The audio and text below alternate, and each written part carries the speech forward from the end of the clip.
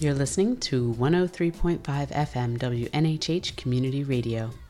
This is The Table Underground, and I'm your host, Tegan Engel. We're digging into stories of food, radical love, and creative social justice. Today's guest is Tiffany Jones.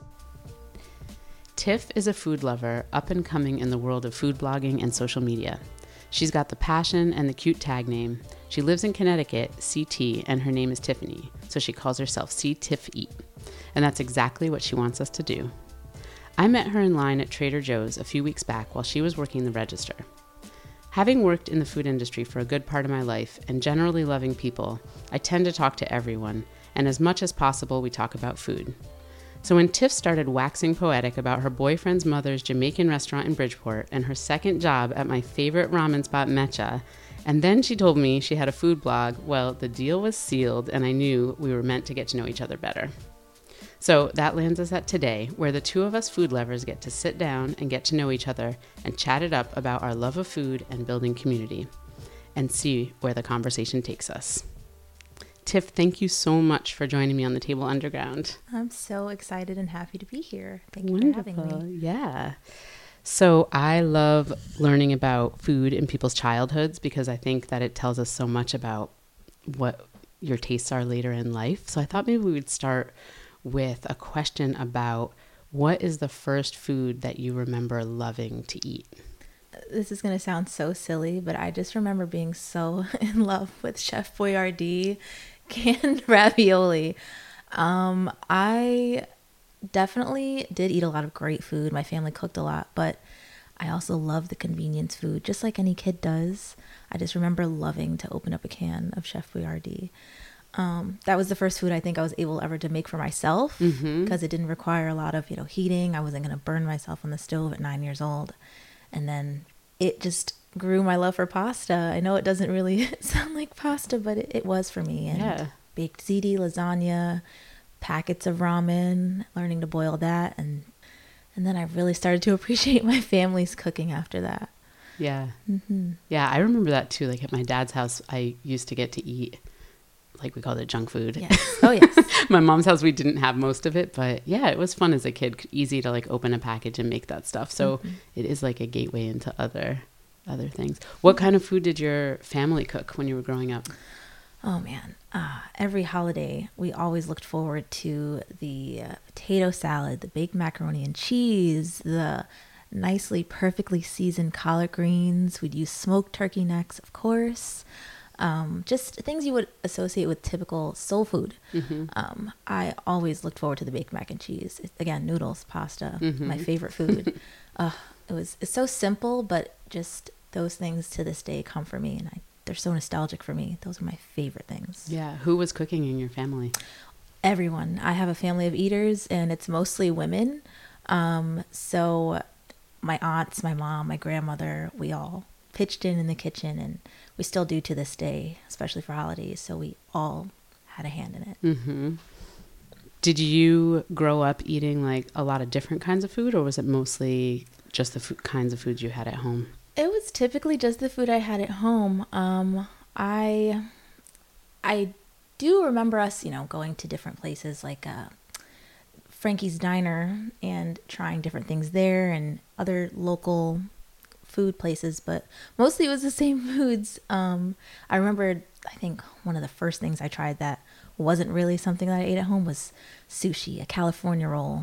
That opened up a whole new world for me. I didn't know it existed, didn't know where it was from, and I just remember not liking it at first, but because it was so different, I kind of wanted to like it, so I got it again, and I gained an appreciation for that. So yeah, it was mostly just the food we had at home and things I was used to eating at, diners and typical restaurants we frequented, but I definitely wanted to branch out after I tried that first bite of sushi. Mm-hmm. Where did you get the sushi from?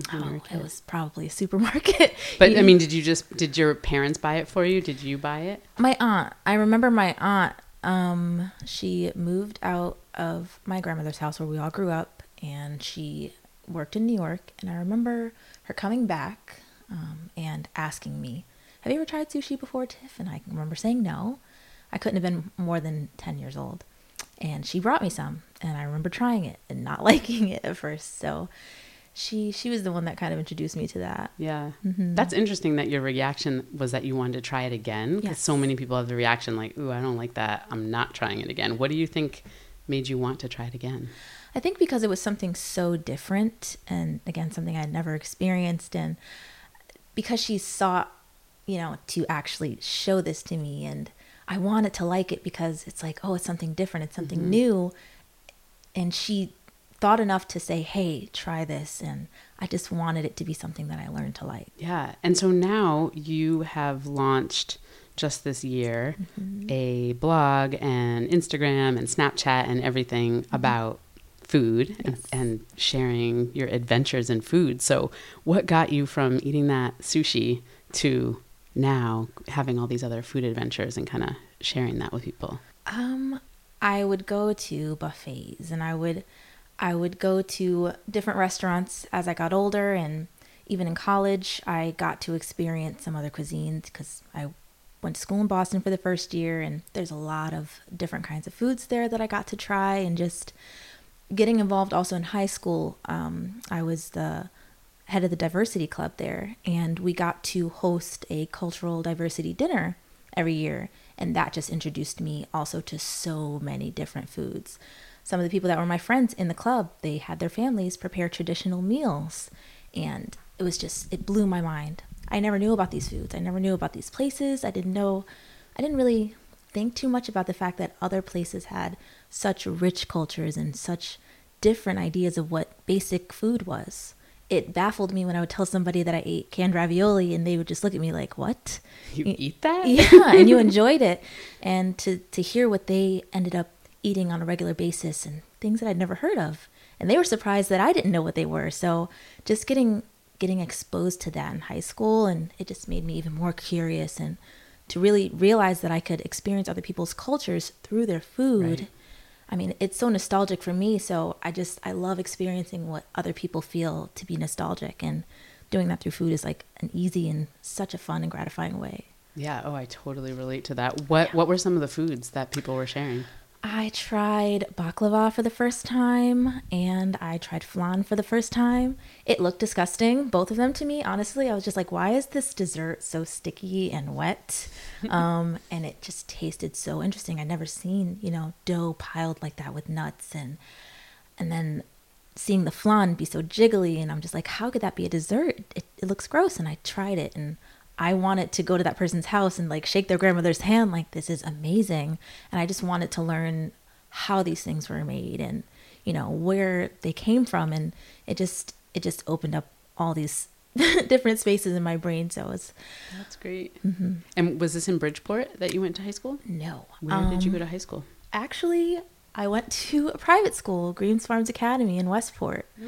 Yeah, my mom was very much she always pushed for me to get the best education I could. So I moved schools a lot. I've been to so many different schools, and that was my second year spending time out of the school district in Bridgeport.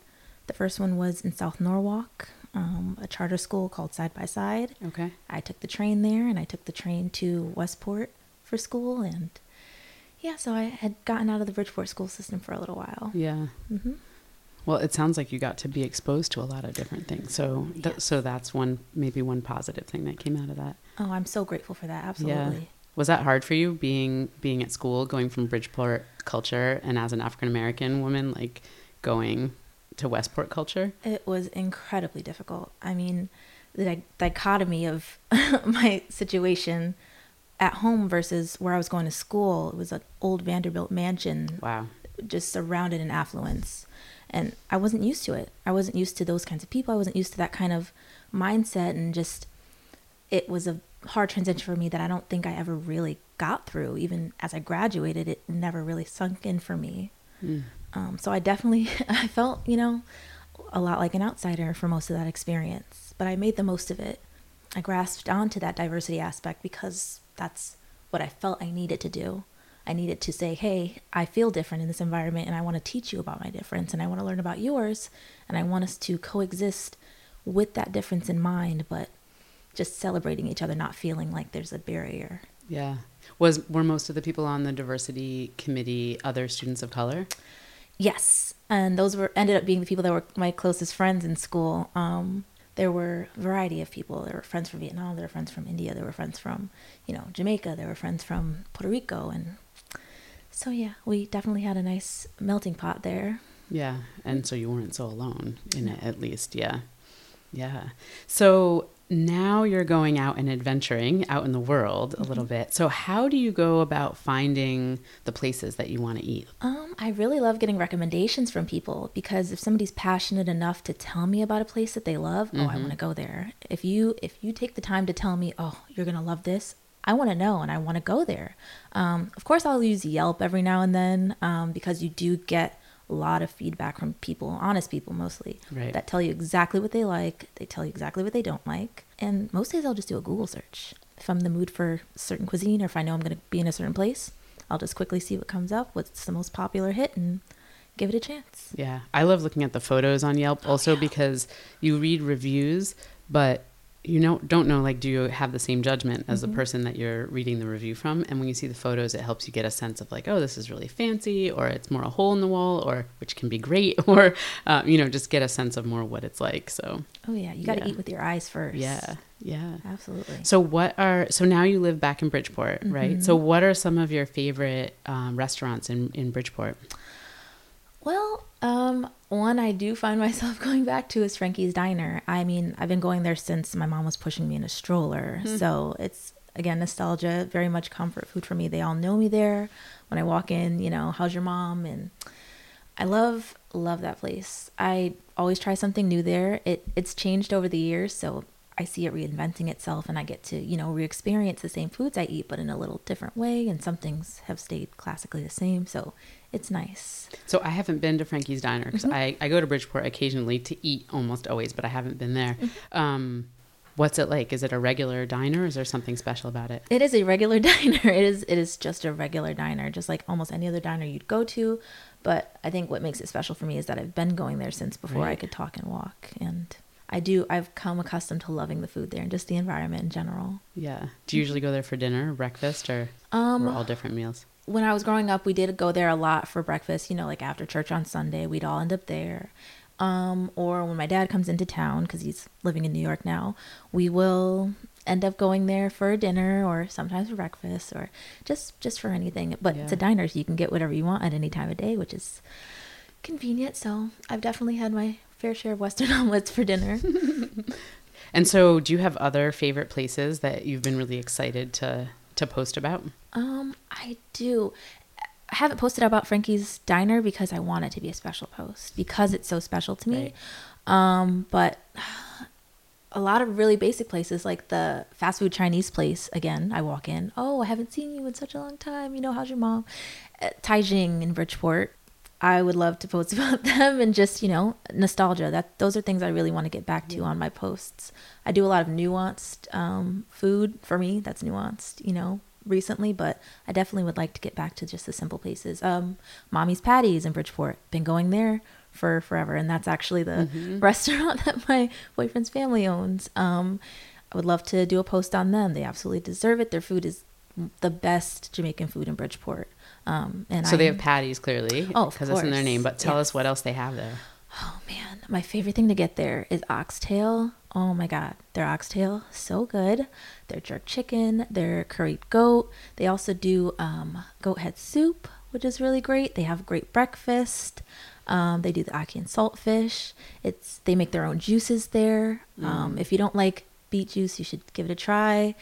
There, it's really good. Do they just do straight up beet juice, or is it mixed with other stuff? It's mixed with other stuff, because I can't do straight up beet juice. Yeah, no, it's intense. But they do like a little cinnamon you can taste in there. Oh, nice. They make it nice. Yeah. Yes. That's great. Is it a sit down place or a takeout, or both? It's mainly takeout. I think they have a couple of places for you to sit, but it's a quick grab and go kind of place. Okay, tell us the name again. Mommy's Patties. Mommy's Patties. That's awesome.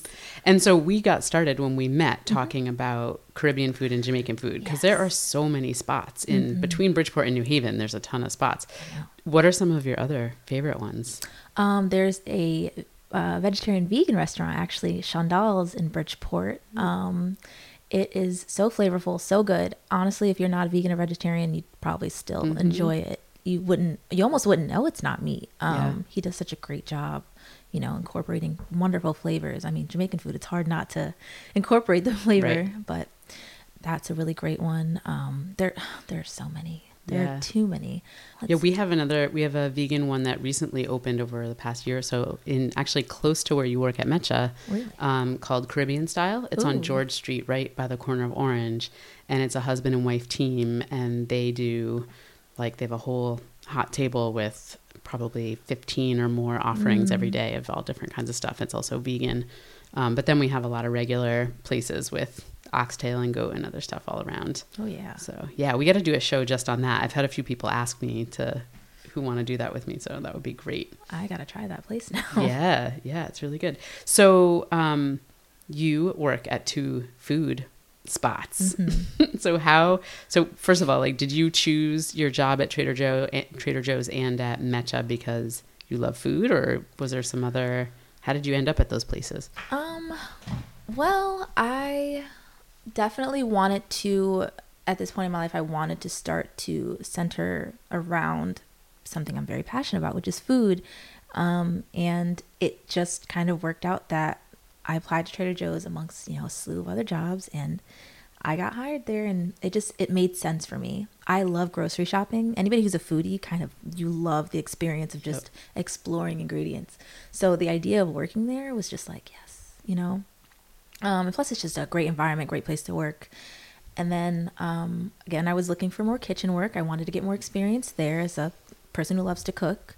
And it also worked out that I got a chance to work at Mecha, just doing prep though. Mm-hmm. I'm not actually, on the line, cooking your food, but I am putting the love and care into chopping it up and getting it prepped for the line, which to me is so gratifying to know that people are in the front eating something that I had my hands on and that I took my time to actually, prepare for them in any way. It's just gratifying for me.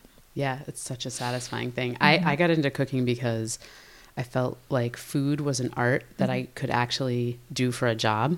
I didn't have any issues about making food and pouring my whole heart and creativity into it and then selling it or having someone pay for it versus any other kind of art. I was like, that sort of took the joy out of it. Mm-hmm. But the food part, it didn't feel complete until somebody ate it. Right. So it was really got to do that.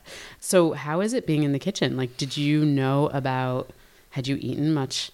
They have ramen and they also have pho and others. So it's sort of a mix of Japanese and Vietnamese and foods from different Asian countries. Were you familiar with these foods before you started working there?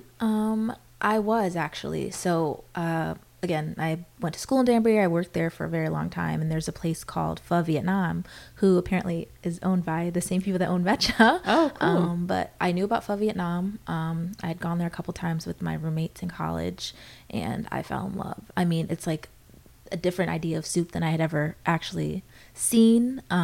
They just do pho. They don't do any ramen, and their broths are so flavorful. And I tried tendon and tripe for the first time in there. I fell in love with those textures and flavors. So I definitely knew about that. And so for people who don't know about pho, can you tell them what else is in it? What's special about? You have the broth, you have some sort of meat or protein, and then what else? There's usually cilantro in there.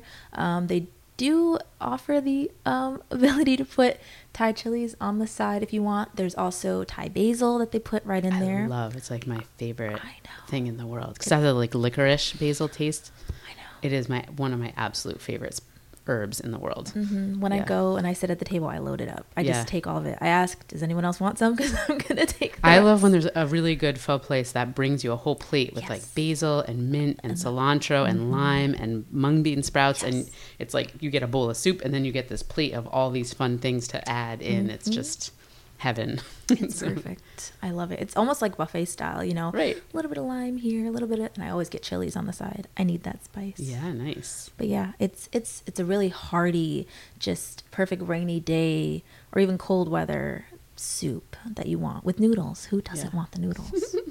All comes back to the pasta. Yes, always. I'm glad you're having positive experiences in the food industry because some food jobs are really rough and difficult. And so it sounds like you've gotten to put yourself in places that are more positive. Yes, fortunately. Yeah.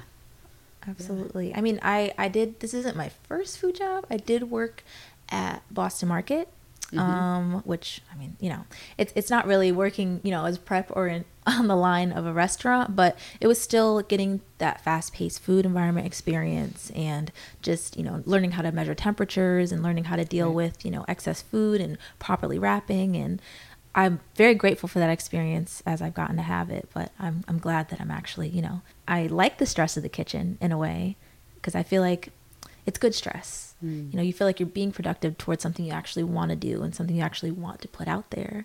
So it's very good stress. You feel gratified once the stress is gone. Yeah. Are you hoping to do more cooking? Is that like a direction that you want to go in, or is this sort of just exploring the kitchen right now? I think I want to do more cooking. I definitely, I notice a difference clearly between, you know, me being at home cooking and then being in the kitchen cooking at a grand scale. When I'm at home, it's, you know, much smaller. I'm only cooking for me or another person. Yeah. And then having to chop like, you know, pounds of scallions is a whole different experience. But I'm liking it so far, and I do think I want to do more of it. I just don't know on what scale or in what way. It's all, I think, still very new and experimental for me. Yeah. It's great. That is so much what I did in my life at your age as well, is like follow my heart into different things. And I think when you know, you do what you need to do to make enough money to survive, and you follow your heart and passion, and you kind of, all those little experiences, even Boston Market, even if it's not the food that you're like, this is food I want to cook, there's so much you learn from that, right? Like you learn about being on the inside of a food industry, like a corporate food thing. And all those experiences like build up through your life, and it's so valuable. So I think that's really great. In terms of the food photos you're taking and places you're going to eat, what are you trying to share with people? What are you trying to communicate through that? I was one of those people that was taking pictures of their food anyway, because I much see it like you. It's an art. It's an art to create a plate, a dish of any sort. And I saw it as an art, so I would take pictures. And I really thought, why not share that with people if I'm just going to compile them on my phone? And I also constantly got complimented on the way that I express my thoughts about food. So I wanted to share that as well. So I like to give detailed captions on it, and just, you know, praise the food that I find to be delicious and let other people know about it. I think Connecticut is a place that people don't think to have such a rich cultural base for food. I mean, you can literally taste any country you want here. All you have to do is go to a restaurant, and you find people from those places. And I don't get to travel much. I don't get to get outside of the country, but I can when I go try another culture's food. Yes, and high five. And I also enjoy talking to the people that own the places or work there, because a lot of the time they're not from here, or they have family that's from the country they're from, and it becomes an entire experience. And I want to share a little piece of that, or I want to share more of that as time goes on, but I want everybody to feel what I feel when I'm eating my food. Yes. Oh my God. I'm like, we are kindred spirits in that way. Totally. Because I go places and I'm always asking them like, oh, whose recipe is this? And where'd you cook it? And I love when you get to be at a restaurant where it's like the people who open the restaurant or the family, you know, sometimes over years, like the people who originally founded the restaurant leave, but if you still get to be there when those people are there and they have the stories behind the food and they're really taking pride in it, it is so meaningful. So yeah, I love that. So in terms of sharing that, do you have, and I know that you had told me before we started recording just that you were caring about kind of community and some things about how your mom raised you. How do you think about the work that you're doing with like promoting food in restaurants and how that impacts community building or like bigger things in the world that you want to have an impact on? So my passion is food, but it's not my only passion. And right now I'm expressing myself through that. I do definitely want to incorporate more of just talking about my city and just my state in general. I want to celebrate the good parts of what people don't know about Bridgeport and people don't know about Connecticut. And right now I'm doing that through food, but I do want to share so much more about it. I want to support the local businesses, the small businesses that base their livelihood on providing such great food and just opportunities for people to revisit their country through a meal and have other people visit their culture through a meal. I want to celebrate that and have other people learn about it from my perspective. And I want to branch out more into talking about education and talking more about cultural and racial issues, because it does tie in after a while. I had an experience recently where I went to an Ethiopian restaurant. We talked about food, and we talked about Eritrea and Ethiopia, yeah. and how the divide started, and how she's still the woman I spoke to, she was half and half, and the food just unites them. The food is what really, like, it doesn't matter which part you're from. When you come in, you still get to enjoy the food. And I want those kind of stories to be told about people here in Connecticut. And I want people to be educated that way. And I just want people to find an appreciation for what they've got around them. So I also want to branch out and talk more about education and how passionate about that I am, and the things that are going on in the city. And I haven't really found my way how to do that yet and really incorporate that into my vlogging, but it's coming. Plan to get there. That's yes. All right. It's coming. So Bridgeport is usually characterized as like a poor city, Yes. or there's crime, or there's just like a lot of vacant storefronts and stuff. So tell us a little more. Like, this is an opportunity to celebrate Bridgeport. And I love Bridgeport. My dad actually grew up in Bridgeport. So, but yeah, tell me more about, like, what do you want to celebrate about Bridgeport? I know that they're building it up now.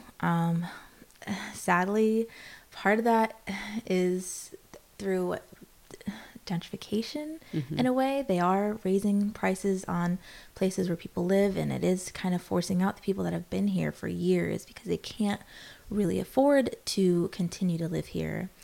And the education system has been a tough topic for me. I did grow up in Bridgeport. I did go to the schools here. I excelled in the school systems here, and I want everyone to do that. I want everyone to be able to stay in the city and still have pride in the fact that they can stay there and have a great place to live and have a great place to raise their kids and to learn.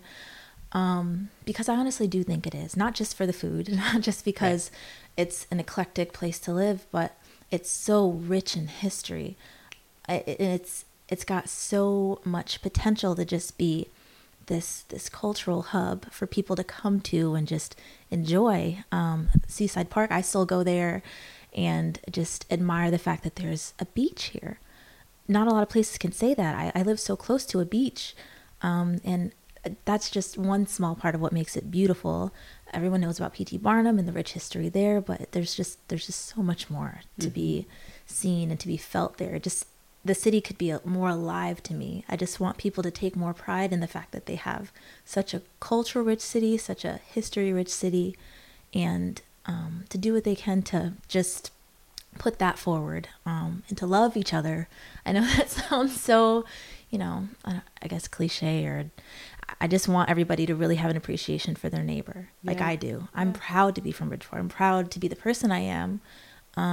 Even though I did go, to high school in another place, it was always to come back and to give back to my city. I want to help my city grow in the best way possible. Yeah, that's great. And I think that, like, stories are really powerful, and the story that's told about Bridgeport can be changed. And part of that change is telling different stories, and so I think that's what you're trying to do, and I think that's wonderful, and you're doing it around food, which is something that people connect with. So yes, so that's a lot of what I'm trying to do in New Haven too, or actually, some of the stories go beyond New Haven, but using food as that entry point, because most people like food in some way, and it's interesting, and it has all of this history and all of this context and all this complicatedness around, like, race and slavery and globalism and, like, all of these things, but it also has wonderful memories and flavors and smells and brings people together and all that. And so I think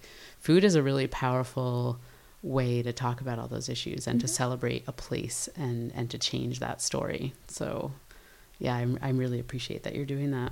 So outside of Bridgeport, do you have other favorite food spots? Yes, and a lot of them, again, center around being with family and finding reasons to celebrate. We would go to Sylvia's every year in New York, and just go. So like a famous soul food restaurant. Yes, we absolutely do enjoy our soul food. Her cornbread is the best. We were going there still when she was alive. She's passed away since. We were going there when my grandmother was still alive. We've gone there with her. We've gone there since. For a while, we were going on the anniversary of her passing to commemorate her and just, again, come together as a family. As you get older, you know, people might grow apart a little bit, but food and those kind of places bring us back together. I've also grown to have a love for Hoodoo Brown barbecue in Ridgefield. I don't get to go down south often, but I do enjoy a great barbecue. And to me, that's like one of the best So places. Where is this? In Ridgefield? Yes, it's in Ridgefield in Connecticut. Yeah. In Connecticut? Yes. Oh, okay. Oh, yes. It's not far from Danbury. Yeah. And it's incredible. Their flavors are great. Their story is kind of a cool story. I got to talk to, I think, one of the owners when I went there one of the first times, and they're always packed to the point where they're running out of food. Their food is so good. Yeah. Oh, Jimmy's. That's another place in Savin Rock. Yeah. Yeah. Oh, yeah. That's another place my family and I would go to, and I'm notorious for getting my shrimp parm there, or like a spicy seafood pasta. I always get pasta. Even though it's a seafood place, I still manage to get my noodles in there. But those are just places that I can think of that whenever family wants to get together, or when my dad comes into town, or when I just know I want something good that I'm used to, I'll go to those places. Yeah. What is special about the barbecue place? Is it just the meat cooked just right, or is it some other special? What's it called again? Hoodoo Brown. Hoodoo Brown. Okay. And I think my dad heard about it once it just opened, and we went there and we fell in love. They have such a nice atmosphere. You really do kind of feel like you're in another place. You feel like you're down south. And it's very welcoming, and the food is very homey. And I've seen other barbecue places with similar styles and setups, but their flavors are really just, their brisket is great. Their barbecue sauces, which are signature sauces they've got on their table, they just mesh so well with their meats, and it's a nice experience that keeps me wanting to come back. Do you have any questions from me that you wanted to ask? Because I know we're just getting to know each other. So did you want to ask me anything? Oh, yes. Where did your passion for food come from? It is one of my absolute earliest memories of things that I love. So I feel like I can't remember a time when I wasn't passionate about food from when I was like really little. So I think that my mom and my dad, I think food was one of the only things they had in common.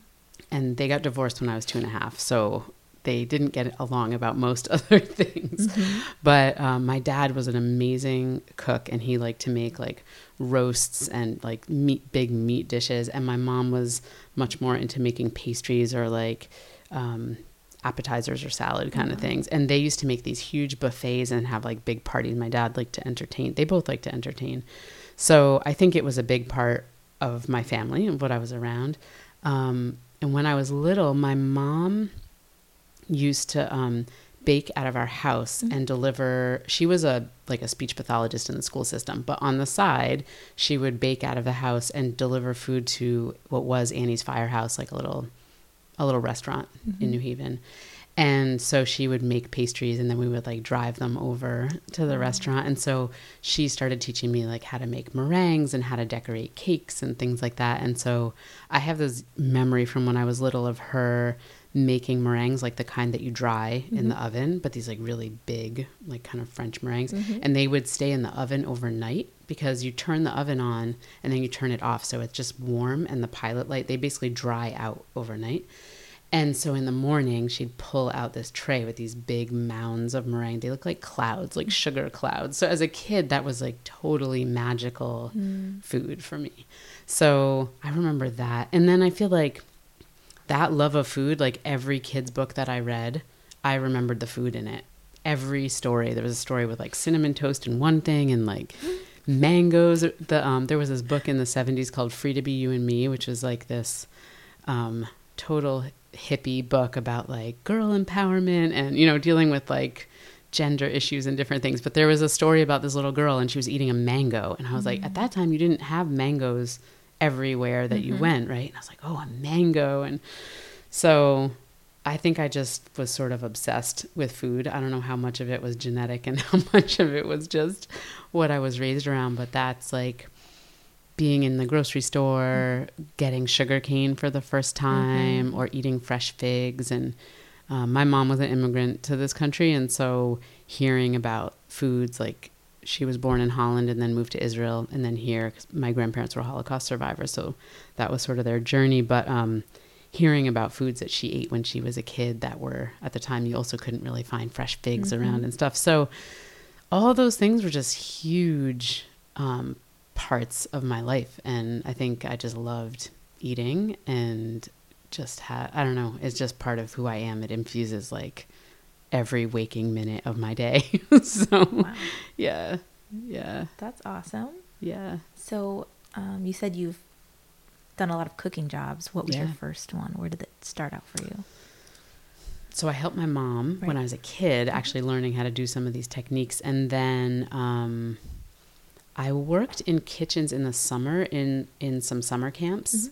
And so that was like when I was in high school. Okay. And so that was where I started learning how to cook on like a big scale, like a big pot where you cook soup for 300 people or stuff. So that was nice because I got to learn in sort of a lower pressure environment how to cook on a big scale. And some of those kitchens were also people who were cooking like organic food, kind of farm to table, but before we called it farm to table. And so that was like really foundational for me, like learning that stuff. And then I just started getting jobs. Like when I was in college, I did a lot of work study jobs, cooking, baking things for a tea house on campus, and then I moved into New York City and started getting jobs. And I just kind of talked my way into kitchen saying like, oh, I cooked in the summer camp. So like you should hire me because I know how to use a knife or something. And so I had enough like little bits of experience that I just kept getting one job after another. So yeah, that's funny because I feel like that's where I am now. I'm like trying to push my little bits of experience to like get me into places and really see where it can take me. I love, like I said, I love working at Mecha and getting that experience, but I do want to branch out and explore other cultures and see if I can gain some new experiences, new knowledge. I'm always up for learning. So that's really awesome. Yeah. Are you attracted to trying to work on the line in the restaurant, or is that sort of doesn't feel like your thing? I am. I know that's where like the high pressure is. But I love being in front of the stove. I love, feeling the heat. I love just being able to, get that final plate out. Even when I get food at a restaurant or even when I'm at home, I'm always rearranging my food to make it look beautiful. So I can imagine just doing that for someone else and being so proud that I'm the one that actually got it to them beyond just the prep part. So I definitely want to do more experience with that. Yeah, it can be nice there to like work in different stations, and kind of take steps towards it. Like you don't have to jump from prep to the line, but if there's, the garde manger, like finishing the soup, like putting the toppings on the soup or different things. And absolutely. Yeah. I want to get my hands in everything. Yeah. If I can, but I'm doing a lot of that at home too. Yeah. I'm trying to follow recipes, and I'm always looking at different cooking videos and seeing what I can incorporate in my own kitchen. Nice. Who are you cooking for? It's mostly me and my boyfriend. So he gets to, try almost all of my experiments if I don't eat them all before he gets to them. But yeah, it's just me and my boyfriend. My mom is sometimes adventurous, but she's not. Like my family doesn't really venture out into other cultures' cuisines. I mean, they will. Like they've tried Brazilian food. They love the Brazilian buffet. I do too. Yes, I was going to ask you. There are so many good Brazilian restaurants in Bridgeport. There are. Oh my gosh. Which is not so far from soul food. I mean, there's more veggies and like fried yuca and plátanos and like quinoa and some other things, but still you have like your meat and your pasta and other stuff. Yeah. A lot of food. And good greens. Oh my God, I know. Oh, their food has flavors that are very similar to other cuisines, but they do their own spin on it, which I love. And then I love that you can do the buffet style where you just get everything you want, try a little bit of everything, and then you just weigh and go. Yeah. Oh, I love Do you have a favorite? Because I think there's like 3 main ones that I've been to 2 of the 3 that I know about in Bridgeport. Do you have one that's a favorite? There's one that's closer to downtown. I don't remember the name of it, but all I remember is that they have noodles in their buffet that I was obsessed with.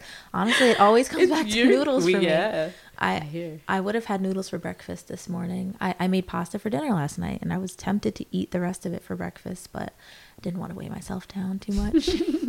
Cool. Well, we'll list the Bridgeport restaurants up on the website so people can find them and put links up there. So why do you think your family is not so adventurous? I think they're kind of picky eaters a lot of the time. From what I've experienced, they will try different places, but it still has to be somewhat familiar to them. I've tried to get them to, try some of the things that I've either made or, I've talked about different restaurants that I've been to and they're just like, oh, that sounds nice. We're probably not going to go for that. But they like the way a lot of the times that they make their food as well. So potato salad. I'm very big on my family's potato salad. Nobody makes it better than my family. My mom and my aunt make it, very similar. Yeah. So I don't really want to eat anyone else's because it's probably not going to be as good as my mom or my aunt's.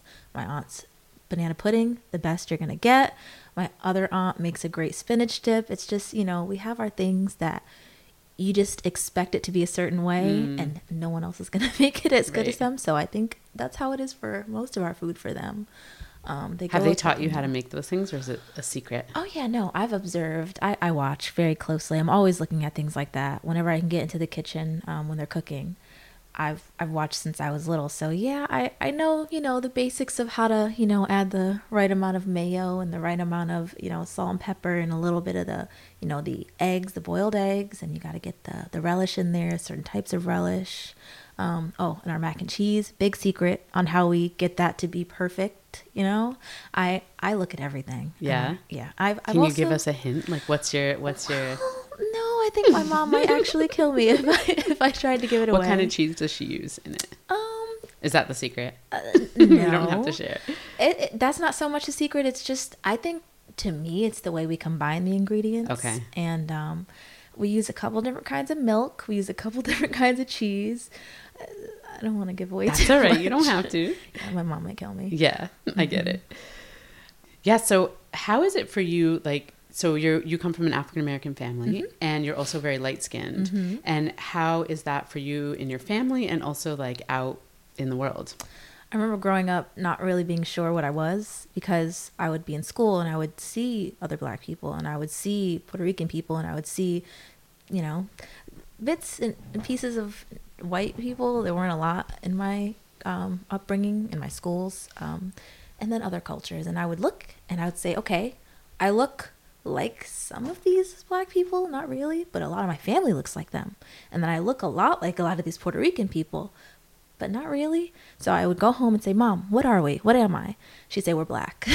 And it didn't add up for me because other people would constantly ask me, what are you? Okay, what do you mix with?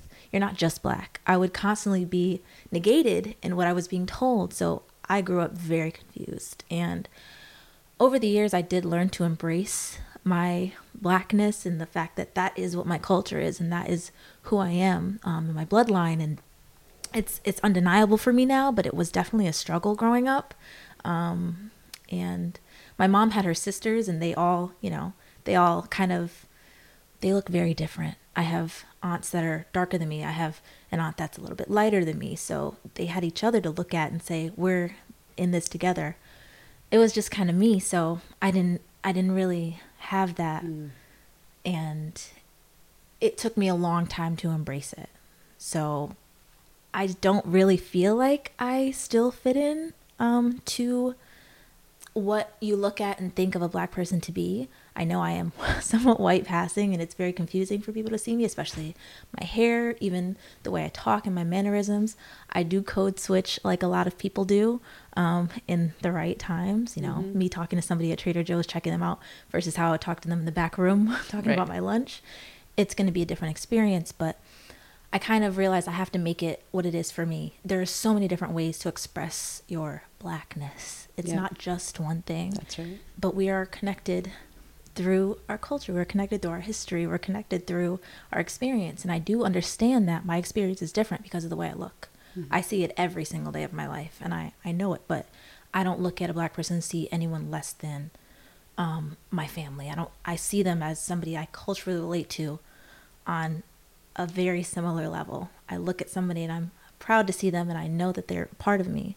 And I know that a lot of people don't really look at me and see that, but it's still very much a part of me. Yeah. So my husband is mixed and is black and is light skinned, and my kids are mixed and white passing or very light skinned.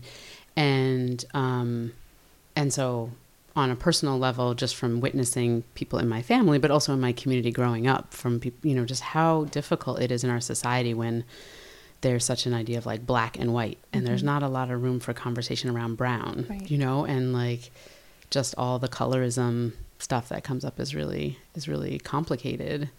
And I was kind of curious. I was asking you this because I was thinking about kind of your image that you're putting out of yourself and your food. You made one of those little emoji, the little image of yourself, and it looks white, or it's like really light skinned. Like, why did you choose that? And like, I know those things are hard to get one that looks like you, but why did you choose it to look like that? Yes. Well, it's funny because I actually recently updated it. I saw somebody post about the fact that they changed the hair textures. I was like, cool, I'm going to go in there and make it look more like me, because I don't identify with having like wavier hair like I had previously. So I went to see if I could also change the skin color, and it was either really, really pale white or a shade that was the shade that I am now, or a shade darker. And I don't really feel like I identify with any of the shades that they have available. It feels like I look at my skin color and I'm looking at this picture and it's like, it doesn't really match up. So it's hard for them to be all encompassing. I understand that, but I don't really feel like, it encompasses me, captures me the way I see myself. And then even the hair, I cut my hair, so I wanted a shorter hair, and I'm wearing a chef's hat in the picture, but it doesn't encompass my curls. It's like waves, right. My curls are very coily, tight curls, when it's not frizzed out, but it didn't feel like I could really capture everything, so I did it to the best of what they had available. And it's funny because a lot of places do cater to lighter skin tones, like makeup companies and things like that, but it's still difficult for me, even with my little tiny bit of melanin I do have in my skin. It is kind of hard for me to find something I identify with. Yeah. How did it feel trying to like pick a skin color and hair like then to kind of represent you on your brand of your? I mean, I feel like when I look at it, it looks kind of like me. I feel like if you were to look at it and say, oh, that is kind of like Tiffany, but I still don't see it. It was hard to really get my representation of how I see myself and kind of how I wanted people to see me. Yeah. It's not perfect. If I could get an artist's rendition. Right, let's find you an artist. I know. Yeah, I tried to make one of those because I was like, oh, everybody's using them. They're cool. And I went on the site and like tried to, and it was so, I had the same feeling of like the hair didn't represent me at all. And I was like, I just have curly hair and a poof on the top of my head like every day. That seems, a lot of people wear their hair like that. I was like, why is there not a hairstyle? So I think it's like really tricky to try to represent yourself in like a cartoon character, but it does bring up like all these things around like race and identity with it. So yeah it definitely caters to certain types of hair and certain blanketed skin tones and eyes, and it is difficult to really express yourself, but yeah, definitely got to find an artist to do some justice. Sounds good. With your social media, you're mostly using Instagram. That's like your main outlet. Yes, I really want to make YouTube videos. I want to express my communication background that I got through my 4 years degree in college and really put that to work. And I want to express my love for food that way. And I feel like it'll be a perfect outlet for me. However, it takes a lot of work to create a YouTube video. I don't have any editing and background, and it's a lot for me to learn offhand and actually tackle to get a full product out. Instagram is instantaneous, really. I take pictures anyway. I can edit them really quickly with the app. I can slap my Bitmoji emoticon on there and it's out. I can do a quick description of what I liked about the food and where the place is, a couple hashtags, and it's done. And I feel gratified that I got out the content that I wanted people to see. It takes a long time to do it on YouTube, which is really where I want to be. Soon in the future, yes, but it'll take time. And right now, I just want to get that content out and really show people what I've got going on. And I want to connect with more people, and it's allowing me to do that. Yeah, it's great. And you have great fun descriptions, and you're sharing really good food. So Thank you. Yeah, so thank you so much for joining me. Oh yeah, it's been a pleasure. Thank you so much. You're so welcome. You can follow Tiff and her love of food at @CTiffEat on Instagram and all the social medias. You can also find pictures, links to the restaurants mentioned in the interview, and so much more at thetableunderground.com. Find past episodes on our website, iTunes, and most podcasting sites, and follow us on Facebook and Instagram for even more goodness. Thanks for listening.